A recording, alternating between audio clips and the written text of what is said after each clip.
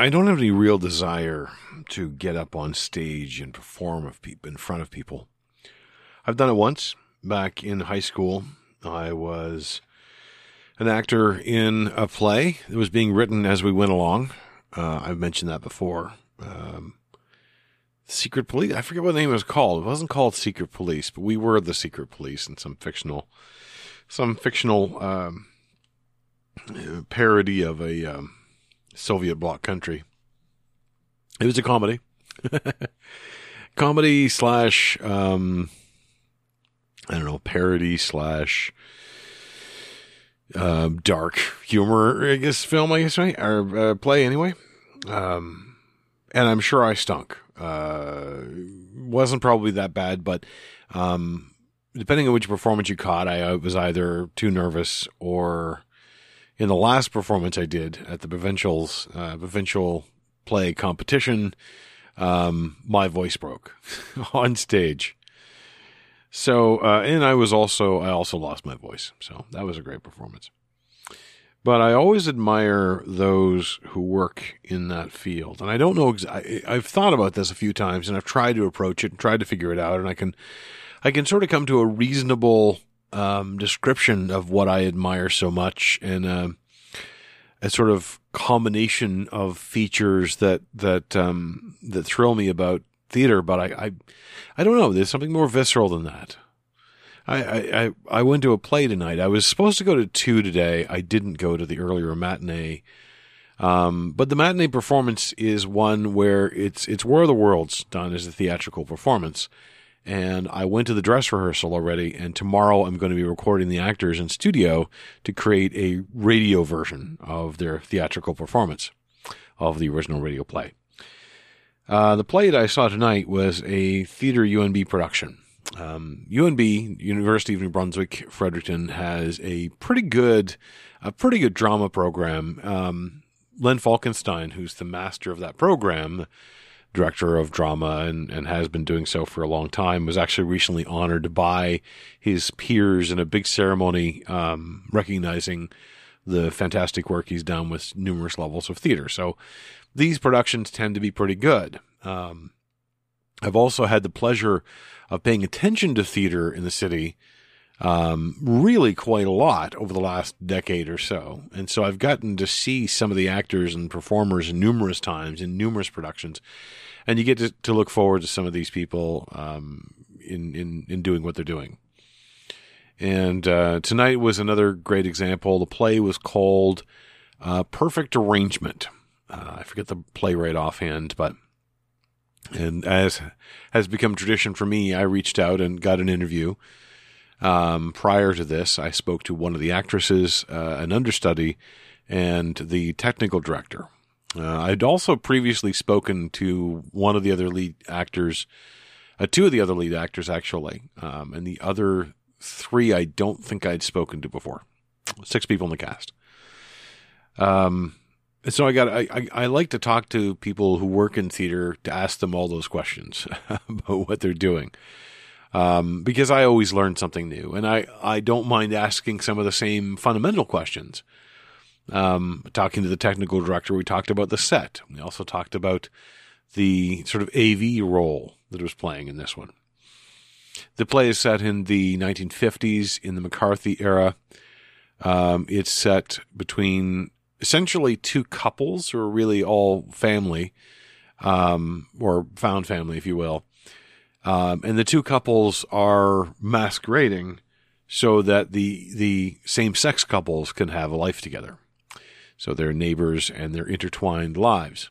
But of course, they're doing so secretly, because in the 1950s, that was not seen as an acceptable thing. And in fact, the one male of the family and one of the females, the male of one couple and the female of the other couple, man of one couple, I don't know why I'm saying it that way. Anyway, both work in the Ministry of Defense, specifically working to weed out initially communists and later on, in fact, are targeting all what they're referred to as deviants, which includes same-sex relationships. And it ostensibly is a comedy, or was a comedy, and there are some very, very comedic bits in it, but it's also very serious and has an incredible ending of just how one character had lost everything by the very end, and this is very much a tragedy. He lost it. They lost it because of their own flaws, if you will. And it's very moving as well, performance. Very well staged. It was written to kind of be like you're watching a 50s sitcom. So they break the fourth wall and do advertisements from time to time. The addition they did, the technical director did, is the scene transitions are stage dark and then a projector overhead showing a commercial of that day, with the commercials increasingly becoming more serious as they start to reflect the McCarthyism and the paranoia and so forth. So very brilliantly put together. Very keen to see actors kind of taking the full emotional range on stage and just seeing how well they embody these characters, staying in character. There was one case where one of the actors was definitely turning his head away from the audience as he was just about to laugh.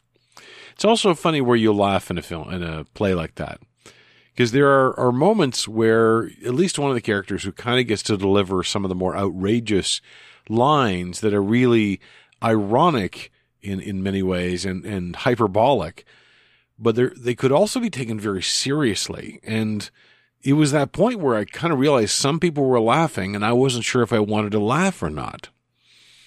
And I don't remember any of the lines. Otherwise, I would try to deliver one badly. But it was very interesting to see how that was done and how you could take that in different directions depending on how you did it. But because the character had a bit of a histrionic nature, catastrophizing, but also exaggerating, it kind of felt like it was meant to be a comedic moment. And that actor also has done a lot of comedic roles. He's a character with a baby face, so he gets cast as a young person a lot of the time. But he also just has that very good skill of being adept at being lost a little bit. This character wasn't quite as lost as some of his other characters. I've also seen him do serious roles, so it's not like it is him typecast or anything like that. It's just that he's very good at that. And very smart roles as well, but, very wonderful actors. Three of the actors of the six, I also know as veteran actors, and I've seen them in numerous performances over the last decade. The other three I couldn't vouch in the same way, but I think at least one of them, seven actors. Seven actors. I forgot one of the actors, the actress who was another veteran. I believe I've talked to her as well. But just delightful. The experience of theater, like I said, I've manufactured reasonable answers that resonate with me. Things like it's the magic that's created on stage when storytelling taps into that part of your brain which fills in all the details yourself. You forget about the audience, you forget about the stage, and yet the audience on stage, they're very much part of this. The mastery of where things are on the stage and the placement and light and the notion that you are looking in on the stage is very important. The audience reaction, numerous times I've gone even just to a film, and the being at a good film with an audience is a better experience than watching it at home on your own or being in a room with a bad audience or with a bad movie with a big audience. So there's something important about that as well. There's, it's, in the early days, and in fact, this show kind of mocks that. They introduce, perfect arrangement of the show filmed in front of a live studio audience, which of course is us. But the reason they did that and the reason they had laugh tracks later on was to give you permission to laugh, to make you feel like it's okay to laugh because others are laughing along. And the funny thing is now I can't stand that. I've tried to watch, when I was a kid, I watched Three's Company all the time. Can't stand it more than a couple of minutes because of the laugh track now. So strange. And yet I still enjoy an audience laughing around me. Still trying to make up my mind about whether I'm laughing along with them or not. The other one that I skipped is one that I'd seen the rehearsal, as I said, and I've got to pack this up because it's almost 1:45. I have to be in studio and ready to go by 9:30 tomorrow morning. It was originally going to be 1:00, and it still will be for all the other actors, but one of the actors couldn't make it at that time. So, sorry about the hiccuping. So I've got to get done. So I've been wondering out loud. I'm Mark Dean, Caffeinated One. I do love theater.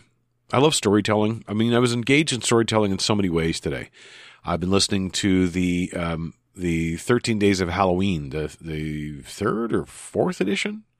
It might be the fourth edition, called Penance. That's a very good one. That's been done by Grim and Mild with Blumhouse. Grim and Mild does Lore. That's I forget his name offhand. Aaron Mankey's production company, and Blumhouse, well known for doing horror films. This is always a very interesting radio experience. I read physically, sort of. I read on my Kindle app on my phone. I was reading WOL. I'm still going through that book, really enjoying that, very much engaged in that one. In fact, that was what I did as I was sitting in my seat waiting for the play to start, and as I sat in my seat waiting for the intermission to end, I was reading WOL. And I've been watching TV. I mean, it's Halloween season, so there's great specials on, but I'm also really enjoying the return of Surreal Estate. I'm watching older episodes, but surprisingly good. Zach Baggins' Odd Museum, I forget what it's called. As well as Creepshow has a new season out. The something by John Carpenter this year. And there's another one I was watching too that had that sort of anthology sort of thing. Anyway, it's a good season. And I'm just absorbing all of the stuff that I can. And very shortly, my attention will turn towards Hallmarkian romance movies, including, I think, my attempt to write a short audio script, because I've got some people that might be interested in producing something. I don't know if it's going to be, I'm kind of thinking it could be a Hallmarkian thing. I don't know if they would go for that, because they are not necessarily, I don't know them well enough to know if they're Hallmarkian people. And of course, the editing of my own manuscript story for Christmas. Hey, I love story. What can I say? I'll take more. I'll talk to you again tomorrow.